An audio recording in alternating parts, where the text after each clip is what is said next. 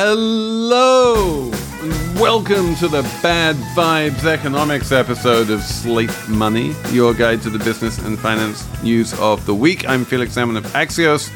My colleague Emily Peck is also here. Hello, hello. We're joined by Elizabeth Spires. Hello. And we're going to talk about bad vibes this week. We're going to talk about the bad vibes from the inflation report that came out on Friday. We're going to talk about the bad vibes of gas prices. We're going to talk about recession, whether it's here, whether it's coming. We're going to talk about Larry Ellison owning an island in Hawaii and what that's like. We're going to talk about financial literacy in Missouri and also in the Marcy projects in New York. We have a Slate Plus segment all about market structure and stock trading. Thank you, Max, for sending in that question. We will answer that question in Slate Plus. It's a fun show, and it's all coming up on Slate Money.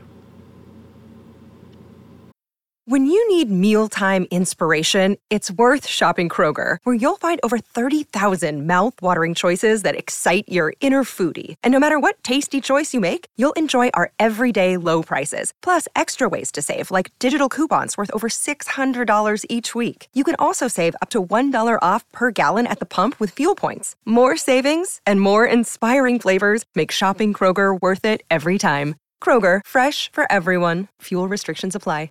Another day is here, and you're ready for it. What to wear? Check. Breakfast, lunch, and dinner? Check. Planning for what's next and how to save for it? That's where Bank of America can help. For your financial to-dos, Bank of America has experts ready to help get you closer to your goals. Get started at one of our local financial centers or 24/7 in our mobile banking app. Find a location near you at bankofamerica.com/talktous. What would you like the power to do? Mobile banking requires downloading the app and is only available for select devices. Message and data rates may apply. Bank of America N.A., member FDIC. So, Emily, can we talk about vibes? Let's do it. Let's get into vibes. I need to come out here and glory in being wrong. I always say, if you're never wrong, you're never interesting. I was completely wrong when I came out a few months ago and said inflation has peaked. That 8.5% year-on-year inflation rate that we saw back in March, I was like, that's as high as it's going to get, because although other things like housing are still going to go up, the main thing, which is energy prices, is coming down. And so we don't need to worry about inflation ever being quite as high as 8.5% again. Well, on Friday, inflation came in at 8.6% because energy prices are volatile, and I forgot that what goes down can go up, and gas prices at $5 a gallon. We now have record inflation again at 8.6%, and not just record inflation, but record inflation driven by the most salient price in the economy, which is gas price. It's the one thing that Americans care about right now is inflation in general and gas price inflation in particular. And it is my thesis that it is making everyone very grumpy, and there are bad vibes. Felix, I think you are correct. You wrote about it this week, and you cited some data. I think it was a YouGov poll that said a really high percentage of Americans think that we are... 55%. Yes, 55% of Americans think we're in a recession. Right now. We are not in a recession, to be clear. The unemployment rate is like close to a 50-year low. There are jobs for everybody. Prices are high. Jobs are being created every month, as we see in the payrolls report, even though like anyone who wants a job already has one. We're still somehow creating new jobs every month. Yeah, I was just on Indeed.com actually reporting for another story, and I was just idly looking at the jobs that are available right now. And first of all, if you want a job, you can get a job. Second of all, there are sign-on bonuses for everyone who wants a job, including dishwashers, line cooks. Like, employers are still pretty desperate. So for those who are grumpy, it's kind of weird because my experience is really in the recovery from the Great Recession, when people were very grumpy and there were not sign-on bonuses for dishwashers, and there were not job listings that say like, you don't need an education, prison record is fine, you can start the same day, please just take our jobs. And this was back, I feel like 10 years ago, well, not 10 years ago. When was the Great Recession? 6 years ago? 5 years ago? Time has no meaning post-pandemic, right? No, it was 14 years ago? Anyway, back in 2009, 2010, 2011, back when things were feeling very grumpy and bad, yeah, the dishwashers were making $7.25 an hour, and now they're making $15 an hour. And somehow the economy has changed so much that it was easier to find a dishwasher at $7.25 in 2011 than it is to find a dishwasher at $15 in 2022. Yeah, I think all of this, though, presumes that people are actually looking at the data, and this just seems to be vibes to me. You know, people will conflate. Elizabeth, tell me, where do the vibes come from, if not the data? Do the vibes not coming from the same place that the data comes from? No, I don't think so. So where are they coming from? I think people conflate their sense of financial security with a sense of overall stability and security in general. So if there's a lot of chaos happening in the world, they will automatically sort of assume that this is affecting them economically, even though that might not be the case. Also, the stock market. It's not looking great. And a lot of people, even people who don't have money in the stock market, see those numbers, hear like, and just to annoy Felix, I'll say, hear that the Dow is down a lot. And think like things are bad. They'll be like, it fell 100 points. And everyone's like, oh no, the down is down 100 points. Yeah. And no one knows what that means, but it sounds bad, right? Yeah. But I think a lot of people equate the stock market going down with recession and bad economy. Exactly. Right? So what we have is possibly 4 different bad vibes all going on at the same time. Possibly 5, depending on how many different ways you count inflation, right? There's rent inflation and mortgage inflation, right? Anyone wanting to move into a new house of any description, whether they want to rent it or whether they want to buy it, they're getting amazing sticker shock because the cost of renting a house and or the cost of buying a house is really high thanks to higher mortgage rates and higher rents. So that's making people grumpy. It's keeping them in their homes and they're like, I want to move, but I can't afford to. Number 2, gas prices, obviously. Number 3, food prices, obviously. Number 4, inflation. Generally, everything is going up except for clocks and timepieces. That was like the only thing that went down in the last inflation report. Oh, and televisions. If you want to buy a new television, you can get away with that. So just generally this whole feeling that, you know, this 8.6% inflation is real. We have lost 8.6% of our buying power over the past year. That feels bad. That's grump number 1. Grump number 2 is the stock market. Your stocks are down. You used to feel wealthy because stocks were up, high and rising. Now you feel poor because stocks are lower and falling. And then number 3 is the Fed, is interest rates, which is partly the mortgage thing, but it's also more broadly this feeling that the Fed is pulling away the punch bowl. And I don't know if this really affects normal people, but it definitely affects businesses and people who are slightly closer to the sort of internal machinations of capitalism. And they're like, interest rates are rising. That's really bad. And so you get those 3 things and it just feels bad vibes. And when it feels bad vibes, the result is people say, well, obviously we're in a recession, as did Cardi B. We're actually trying to buy a house right now, like crazy people. Congratulations. I'm sorry for you. Thank you. Mortgage demand just fell to a 22-year low, which is... So it's the buyer's market for mortgages. That's great. Yeah. I mean, the good news about American mortgages is they don't have any kind of prepayment penalty. So you can get a mortgage right now, and if mortgage rates come down in the next few years, you can refinance at relatively low cost, and it's kind of no harm, no foul. So that's the good thing. You can also get an adjustable rate mortgage. They aren't as bad as they were during the housing boom of the 15 years ago or the 2 years ago, depending on your perspective. Yeah. ARMs are a little bit cheaper than the 30 years, so maybe that makes sense too. Yeah, they've become a little bit more popular in the current environment. What I was going to say was that vibes, they seem like fake. Like we're like, oh, people are grumpy, but it's not a recession. But bad vibes can help us get to a recession. If people start really getting the bad vibes, then consumer spending falls. And consumer spending makes up like a crazy percentage of our economy. So like womp womp, like vibes can become very real.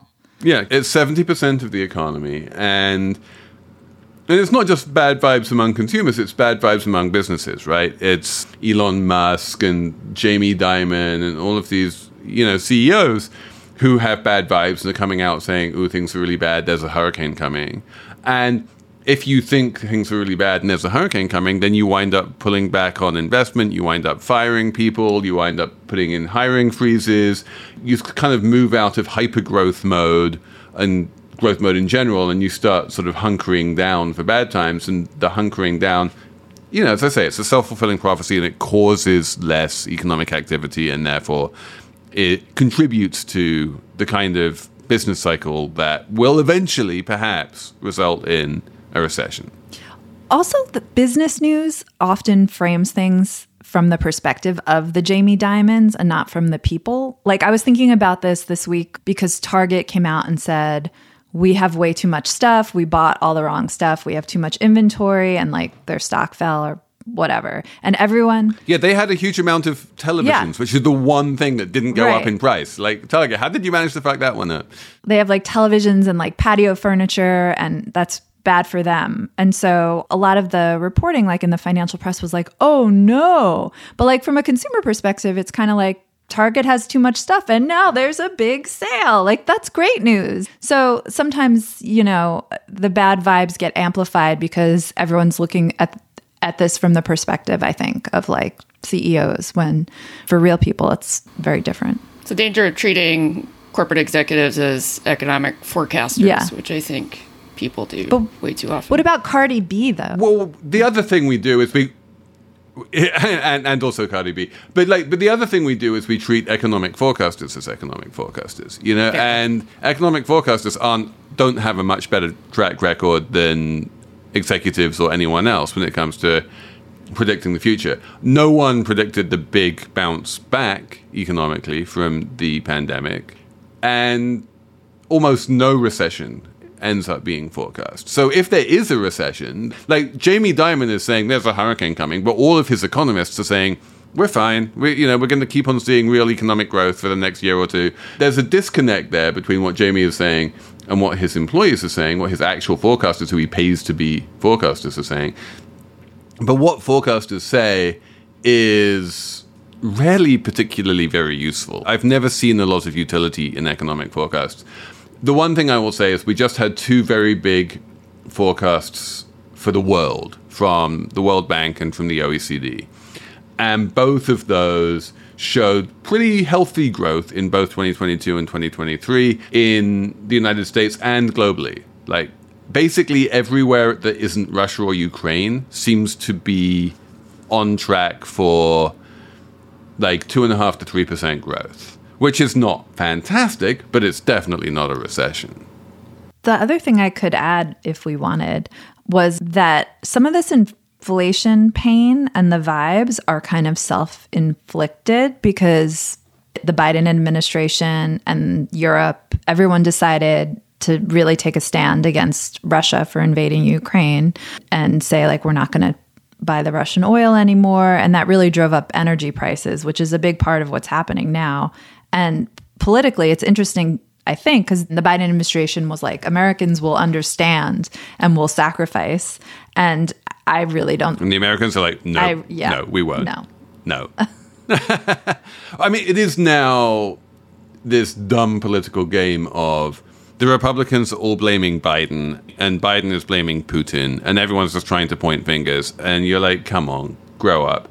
But at least blaming Putin has some kind of basis in reality. What I struggle to understand is the blaming Biden thing. Like, it's really hard for me to understand what it is that the Republicans think that Biden did that caused the inflation. Like, was it that one stimulus bill in like early 2021 that they're now saying like that one bill in early 2021 is causing all of this inflation in like June 2022? It seems like a little bit of a stretch. They don't genuinely believe that Biden is responsible for it. It's just politically expedient for them to suggest that he is. And they were opposed to the stimulus bill. And they don't want to see it repeated because, as a matter of policy, they don't like those kinds of economic remedies. So if they can indict it after the fact as being directly responsible for inflation, it behooves them to do that. They're not making a good faith argument. Meanwhile, I can report back from Davos that Joe Manchin was there being very self-congratulatory and basically accepting everyone's congratulations for having single-handedly prevented inflation from being even worse by preventing the stimulus from being even bigger. Yeah. Well, thank you, Joe Manchin, for your selfless service in the aid of disinflation. But all the other OECD countries are seeing record inflation also, and they didn't have. Which is definitely a data point that would suggest that the pointing fingers at Putin makes a little bit more sense than pointing fingers at Biden. Right. Unless you could say, and I was wondering about this, and we can cut it, but I was just curious, like, you make that argument. Everywhere else has record high inflation, but the US is so influential that is our inflation contagious? Like, the dollar is the dominant thing. So if the country that makes the dollars is having inflation, would it spread that way? Is that weird? Really? I've heard that argument from people who I think should know better, and they sort of tie it into dollar hegemony argument generally. But, it just doesn't make sense to me. And I always think that when people are really bending over backwards that way to explain something that has, several much more simple and obvious explanations, that, they have an investment in a very specific explanation that isn't that. I mean, there is a kind of attenuated way in which it happens, right? Which is that when you have an inflationary environment, the Federal Reserve raises interest rates. When the Federal Reserve raises interest rates, the dollar strengthens. The dollar is very strong right now. When the dollar strengthens, U.S. exports become more expensive for the rest of the world. So if you are a European or any other country that is importing stuff from the United States, then those imports become more expensive in your local currency. That then causes inflation to the degree that you import stuff from the United States. Apple Card is the perfect cashback rewards credit card. You earn up to 3% daily cash on every purchase every day. That's 3% on your favorite products at Apple, 2% on all other Apple Card with Apple Pay purchases, and 1% on anything you buy with your titanium Apple Card or virtual card number. Visit apple.co/card calculator to see how much you can earn. Apple Card issued by Goldman Sachs Bank USA, Salt Lake City branch. Subject to credit approval. Terms apply. This episode of Slate Money is brought to you by Wondery, which is a podcast company, and it makes a podcast called The Best One Yet, and it is a daily podcast hosted by Nick and Jack, who serve up 3 of the most interesting business news stories every day, and why you need to know them in just 20 minutes. Do you want to hear about the $100 wedding dress that saved Abercrombie, or which real tech acquisitions like Game of Thrones, or the one financial equation that can finally solve climate change? That's the kind of stuff you find on The Best One Yet. So be in the know this year by starting your morning with The Best One Yet every weekday. Follow The Best One Yet on the Wondery app or wherever you get your podcasts. You can listen ad-free right now on Wondery Plus. And for more deep dive and daily business content, listen on Wondery, the destination for business podcasts, with shows like The Best One Yet, How I Built This, Business Wars, and many more. Wondery means business. Step into the world of power, loyalty, and luck. I'm gonna make him an offer he can't refuse. With family, cannolis, and spins mean everything. Now, you wanna get mixed up in the family business. Introducing The Godfather at ChumbaCasino.com. Test your luck in the shadowy world of The Godfather slot. Someday, I will call upon you to do a service for me. Play The Godfather, now at ChumbaCasino.com. Welcome to the family. No purchase necessary. VGW Group. Void where prohibited by law. 18+. Terms and conditions apply. Good stuff. Should we talk about financial literacy? Because I think we should. Because clearly I have a lot to learn. I feel like that we have a financial literacy program in this country. It is called Slate Money. And what we need is for everyone to listen to Slate Money, and then everyone will become financially literate. But no, what's happening is that Michigan has just become the 14th state, something like that, to mandate financial literacy education in high school. And I am on the record critic of what I have called the financial literacy industrial complex.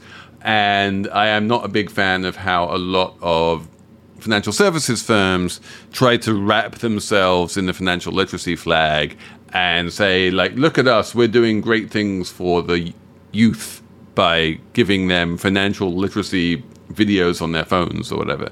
But like that said, I think a well-constructed academic curriculum in a state that puts that curriculum together with academics who have studied what's effective and that doesn't just ask Charles Schwab or Robin Hood to give them a curriculum is a good thing. I don't have a problem with high school students learning the basics of what money is from people who are coming from a relatively sane point of view.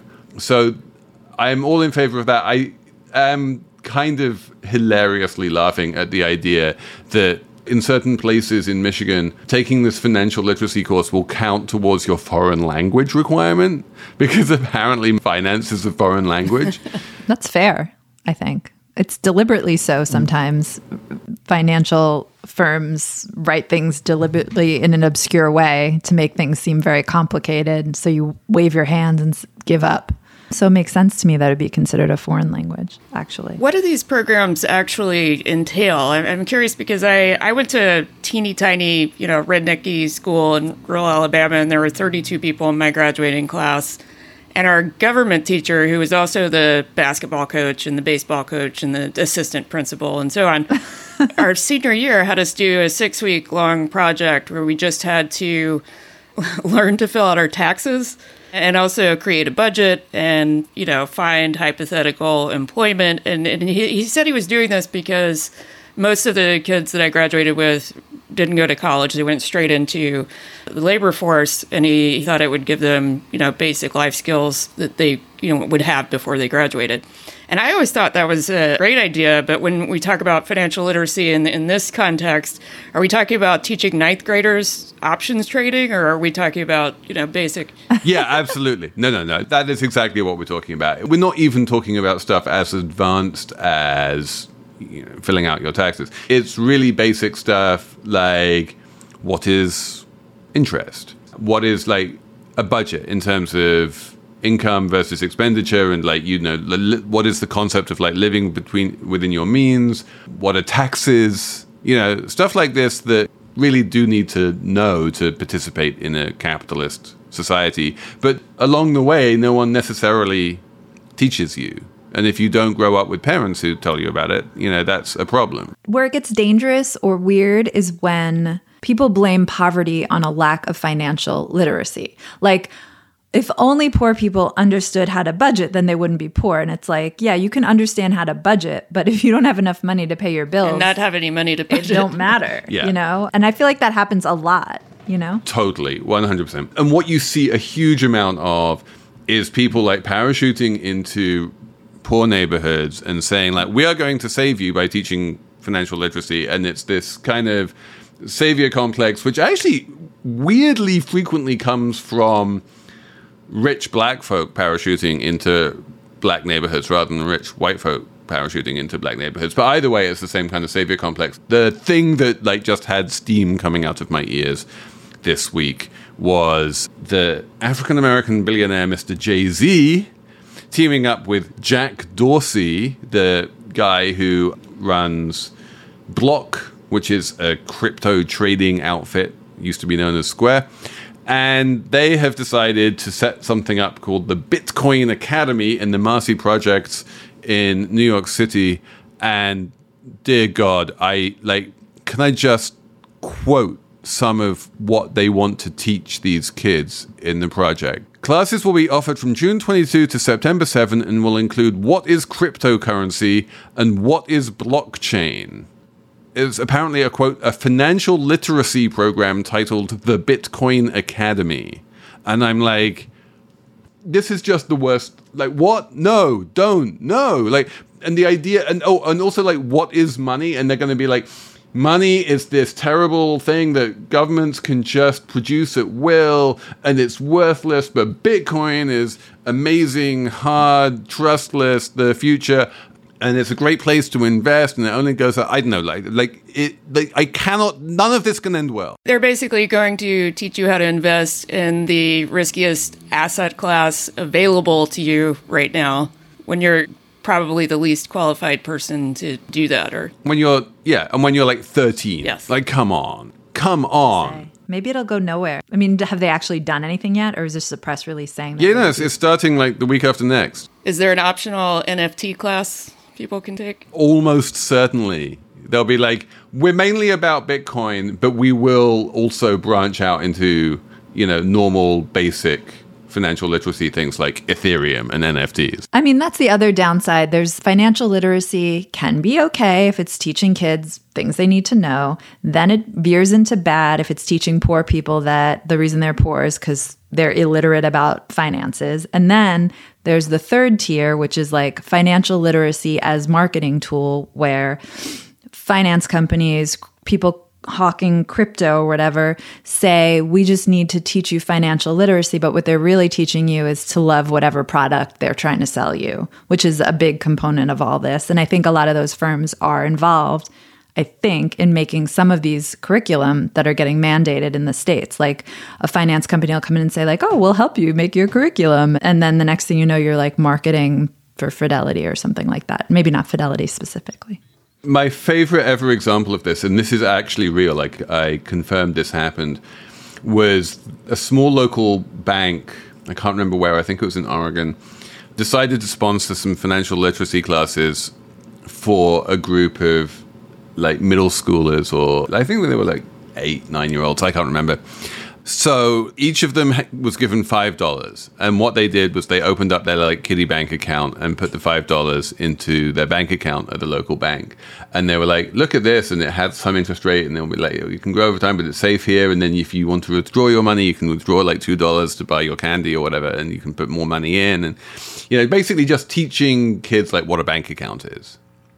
And then the bank got acquired by some big national bank and implemented monthly account fees for people with a low balance, and every single kid got their money wiped out immediately. I mean, that is a kind of financial literacy. It really is. I mean, that's the true lesson right there. I mean, so many of these curriculums are put together by banks, and so many of them, or financial services companies of one type or another, and so many of them are basically saying, like, trust the banks, they know what they're doing. And then there's also the bigger subtext to financial literacy as a concept, which is being financially healthy, and especially like financial health for poor people is on you.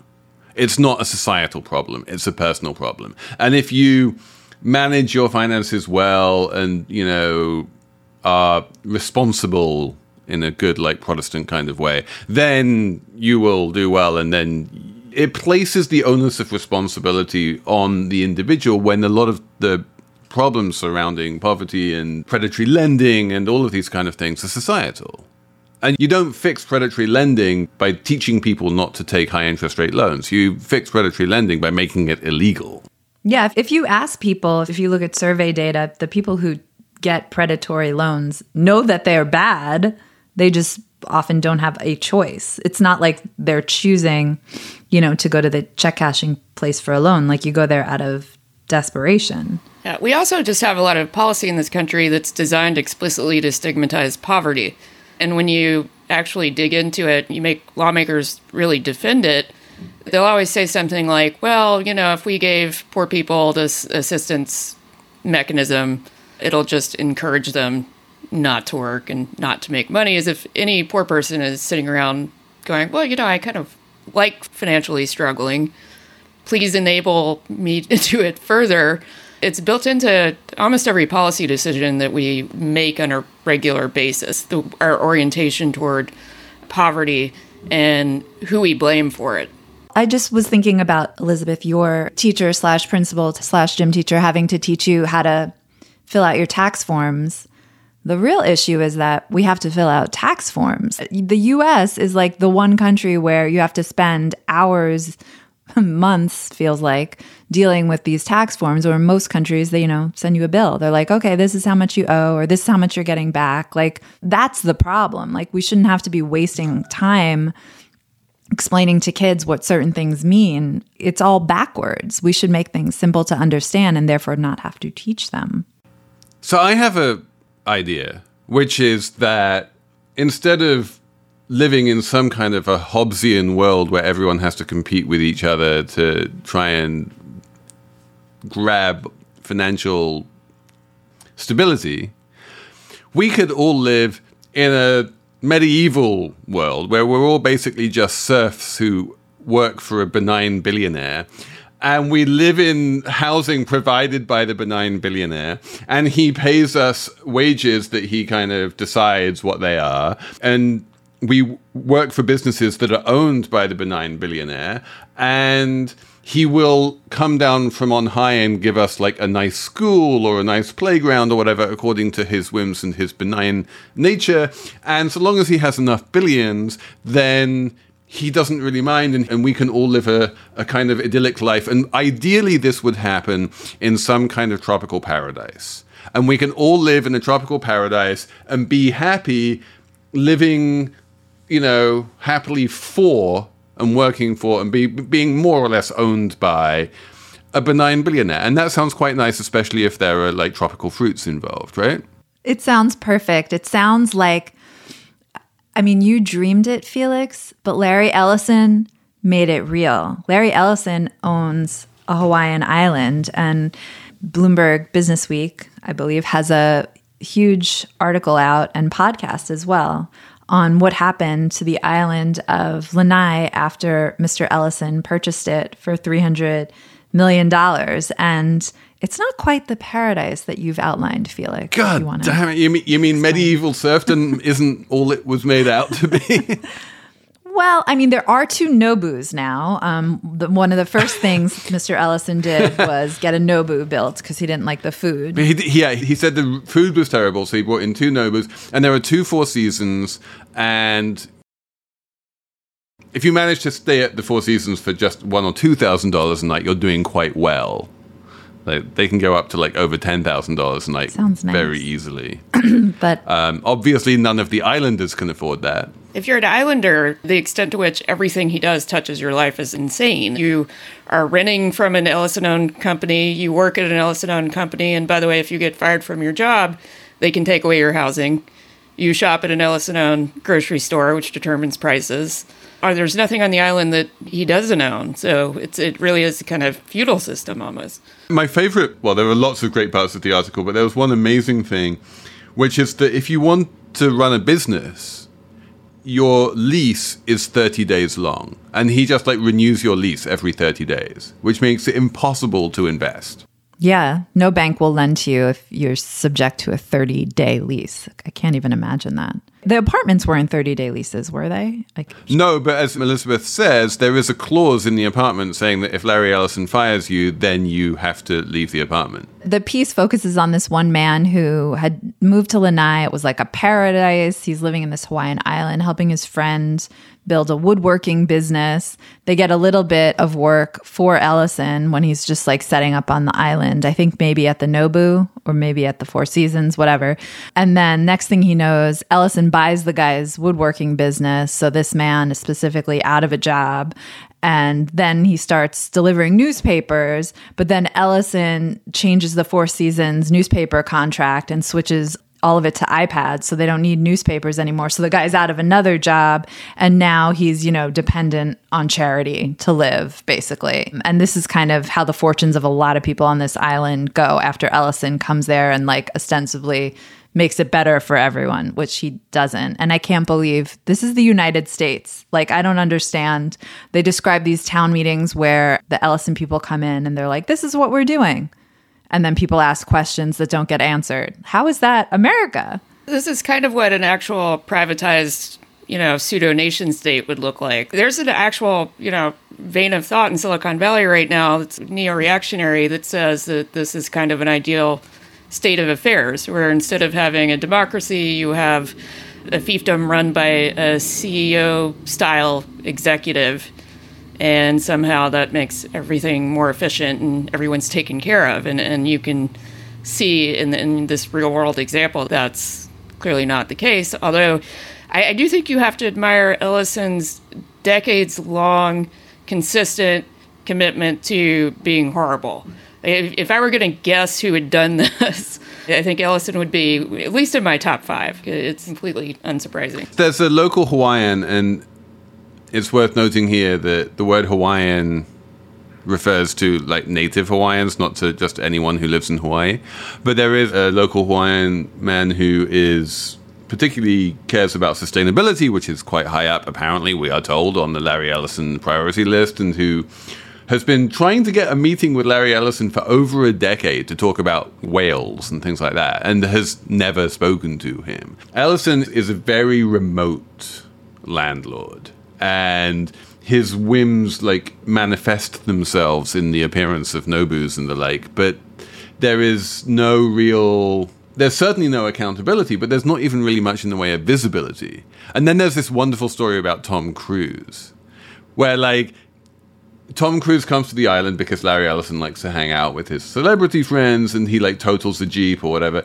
And because everything, like this police force is owned by Larry Ellison, the records are owned by Larry Ellison, like there's no record of this ever happening.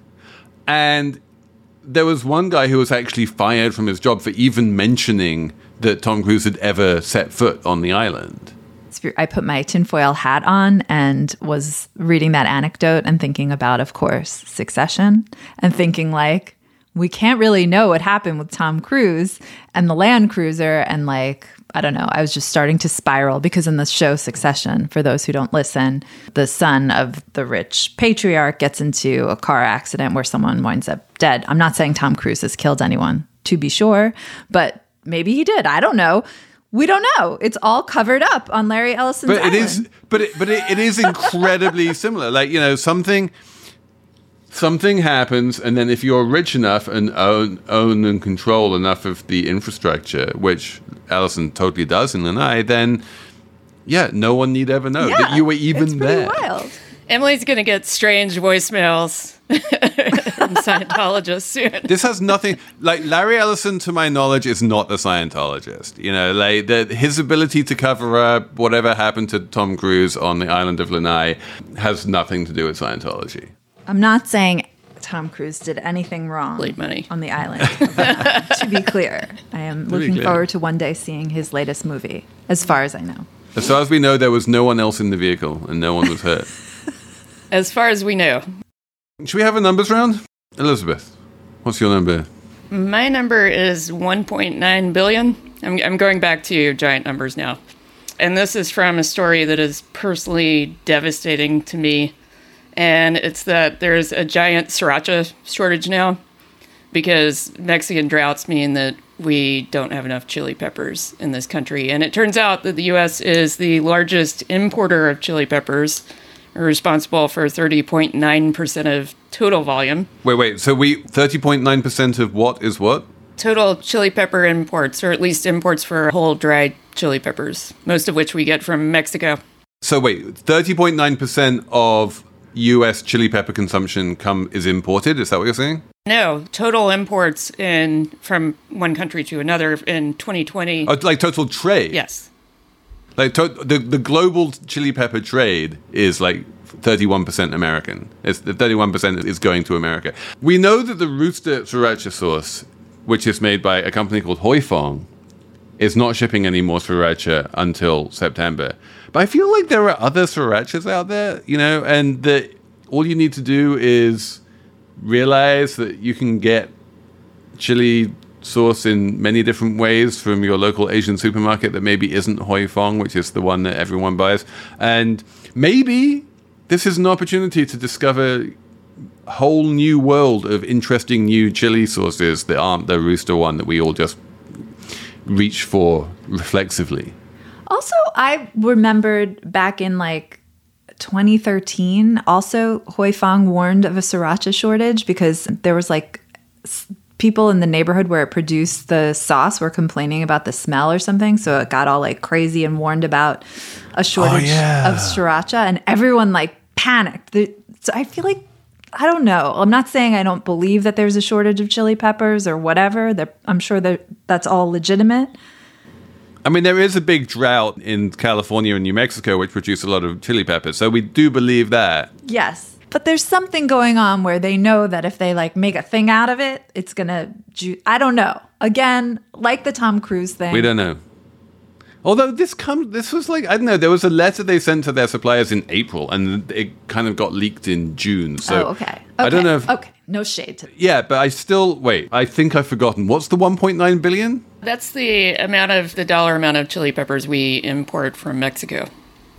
Ah, that feels low. If I had to guess how much chili peppers we were importing from Mexico, I would have guessed something much more than just a couple billion. But maybe we just produce so much in New Mexico that we don't need to. Yeah, it is just whole dried chili peppers. So that's not the entirety of that's just the primary thing that we import. I mean, this is the secret of the Rooster sauce, right? Is that they add a lot of sugar to it. The other chili sauces are not as sweet, so they're not as popular. The way you make money in the food industry in America is by just adding sugar to things. My number is 5.2 million. So this is the weirdest story I've come across in ages, and I don't understand what's going on. And I've looked into it, and I've read a bunch of articles, and I still don't understand what's going on. 5.2 million is the number of dollars that was awarded first by an arbitrator to a Missouri woman who sued her boyfriend for giving her HPV after they had sex, and specifically after they had sex in his car. And then they immediately turned around and said, well, I'm not going to try and get it from my boyfriend. I'm going to try and get it from my boyfriend's car insurer. And so now the Missouri courts have awarded $5.2 million to this woman from Geico. And Geico needs to pay $5.2 million because this woman had sex with her boyfriend in his car, and he had throat cancer and had been told that the throat cancer had HPV, and apparently he didn't tell her that, and then she got HPV.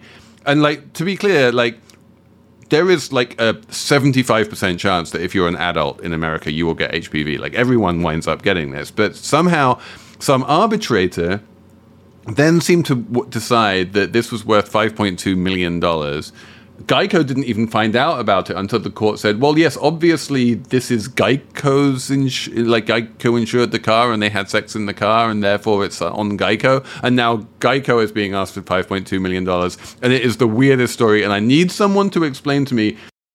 That's kind of like if you had sex in an office applying for a workman's comp, if you got HPV. Yeah. So the main thing that I really want you Slate Money people to explain to me, if any of you guys are in Missouri or have been following this case, is like, what was the stated reason why there were $5.2 million worth of damages here?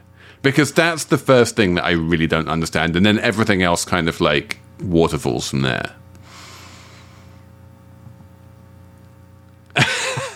How does she know? And like, obviously they were having sex in other places that weren't the car as well. You know, like, the whole thing is very odd. Did you read the documents? It sounds... So all of the court documents are all, like, procedural. And it's all, like, you know, like, once this thing has been arbitrated, like, can Geico be held responsible? And, you know, which state should this be litigated in? And there was a whole thing about whether the plaintiff and the defendant needed to be named, and like the man is named in some suits but not others, and the woman is just known by her initials, and like, all of this stuff. Like, the amount of time they spend talking about whether, you know, the man should be known as by his initials or his name seems to dwarf the amount of time that anyone spends saying, like, wait, why is this $5.2 million in the first place? There's got to be something we don't understand. It's like in the 90s when there was the McDonald's hot coffee suit, and the details were covered in the press in one way, which was like, can you believe this idiotic legal system where a woman can get a lot of money and she just spilled coffee? But then if you like dive deep into the whole case, which I only did because I listened to You're Wrong About, you find out like the woman was very, very badly injured, and there's like a lot of circumstances which make it all make sense, you know? It wasn't so frivolous. So that's like right. My instinct to be like, there's something else going on here. Yeah, that's what I'm trying to work out. Like, can HPV like cause $5 million of damages? I mean, maybe, I guess. There's kind of a hint running through the court filings that there's collusion between this woman and her ex-boyfriend, and they like colluded even possibly with the arbitrator. The arbitration proceeding took 1 day, and that they somehow colluded with the arbitrator, who knew that he could award, or he or she, I guess, could award $5.2 million because the ex-boyfriend would not be asked for that money, and it would just they would immediately turn around and ask Geico for it. Anyway, litigation is ongoing. I don't know how to follow that, but I will. Well, you're going to have change to. The order. My number is 50,787. That is the number of out-of-gas calls fielded by AAA in April. In other words, people calling AAA for help because they have run out of gas. And it was a 32% increase from April 2021. And the reason, according to the Washington Post piece and according to AAA, for this big increase is because gas is more expensive now. So people don't fill up their tanks as much. They just like top off or get like $10 worth or whatever. So they're more apt to run out of gas. So I'm here to tell people to please make sure you have enough gas to drive your car to where you need to go. Don't run out of gas, people. It can ruin your entire day. All right, I think that's it for Slate Money this week, but we are going to have a Slate Plus on something. We will work out what. We don't just throw this show together, you know. Many thanks to Jessamine Molly, the amazing Jessamine Molly, who managed to produce this show from Savannah, Georgia. But she is still at Seaplane Armada. We love them. Many thanks to Shayna Roth and the whole Slate crew. Many thanks to you guys for emailing us on slatemoney@slate.com. We love those emails. We are going to have a Slate Plus segment where we respond to one of those emails. Wanted to know about what Gary Gensler was saying and payment for order flow and that kind of thing. So we're going to talk about that on Slate Plus. Market structure, bit of a nerdy Slate Plus.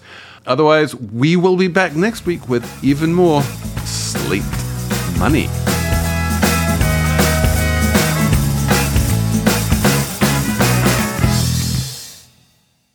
Hello, it is Ryan, and I was on a flight the other day playing one of my favorite social spin slot games on ChumbaCasino.com. I looked over at the person sitting next to me, and you know what they were doing? They were also playing Chumba Casino. Coincidence? I think not. Everybody's loving having fun with it. Chumba Casino is home to hundreds of casino-style games that you can play for free anytime, anywhere, even at 30,000 feet. So sign up now at ChumbaCasino.com to claim your free welcome bonus. That's ChumbaCasino.com and live the Chumba life. No purchase necessary. VGW Group. Void where prohibited by law. See terms and conditions. 18+.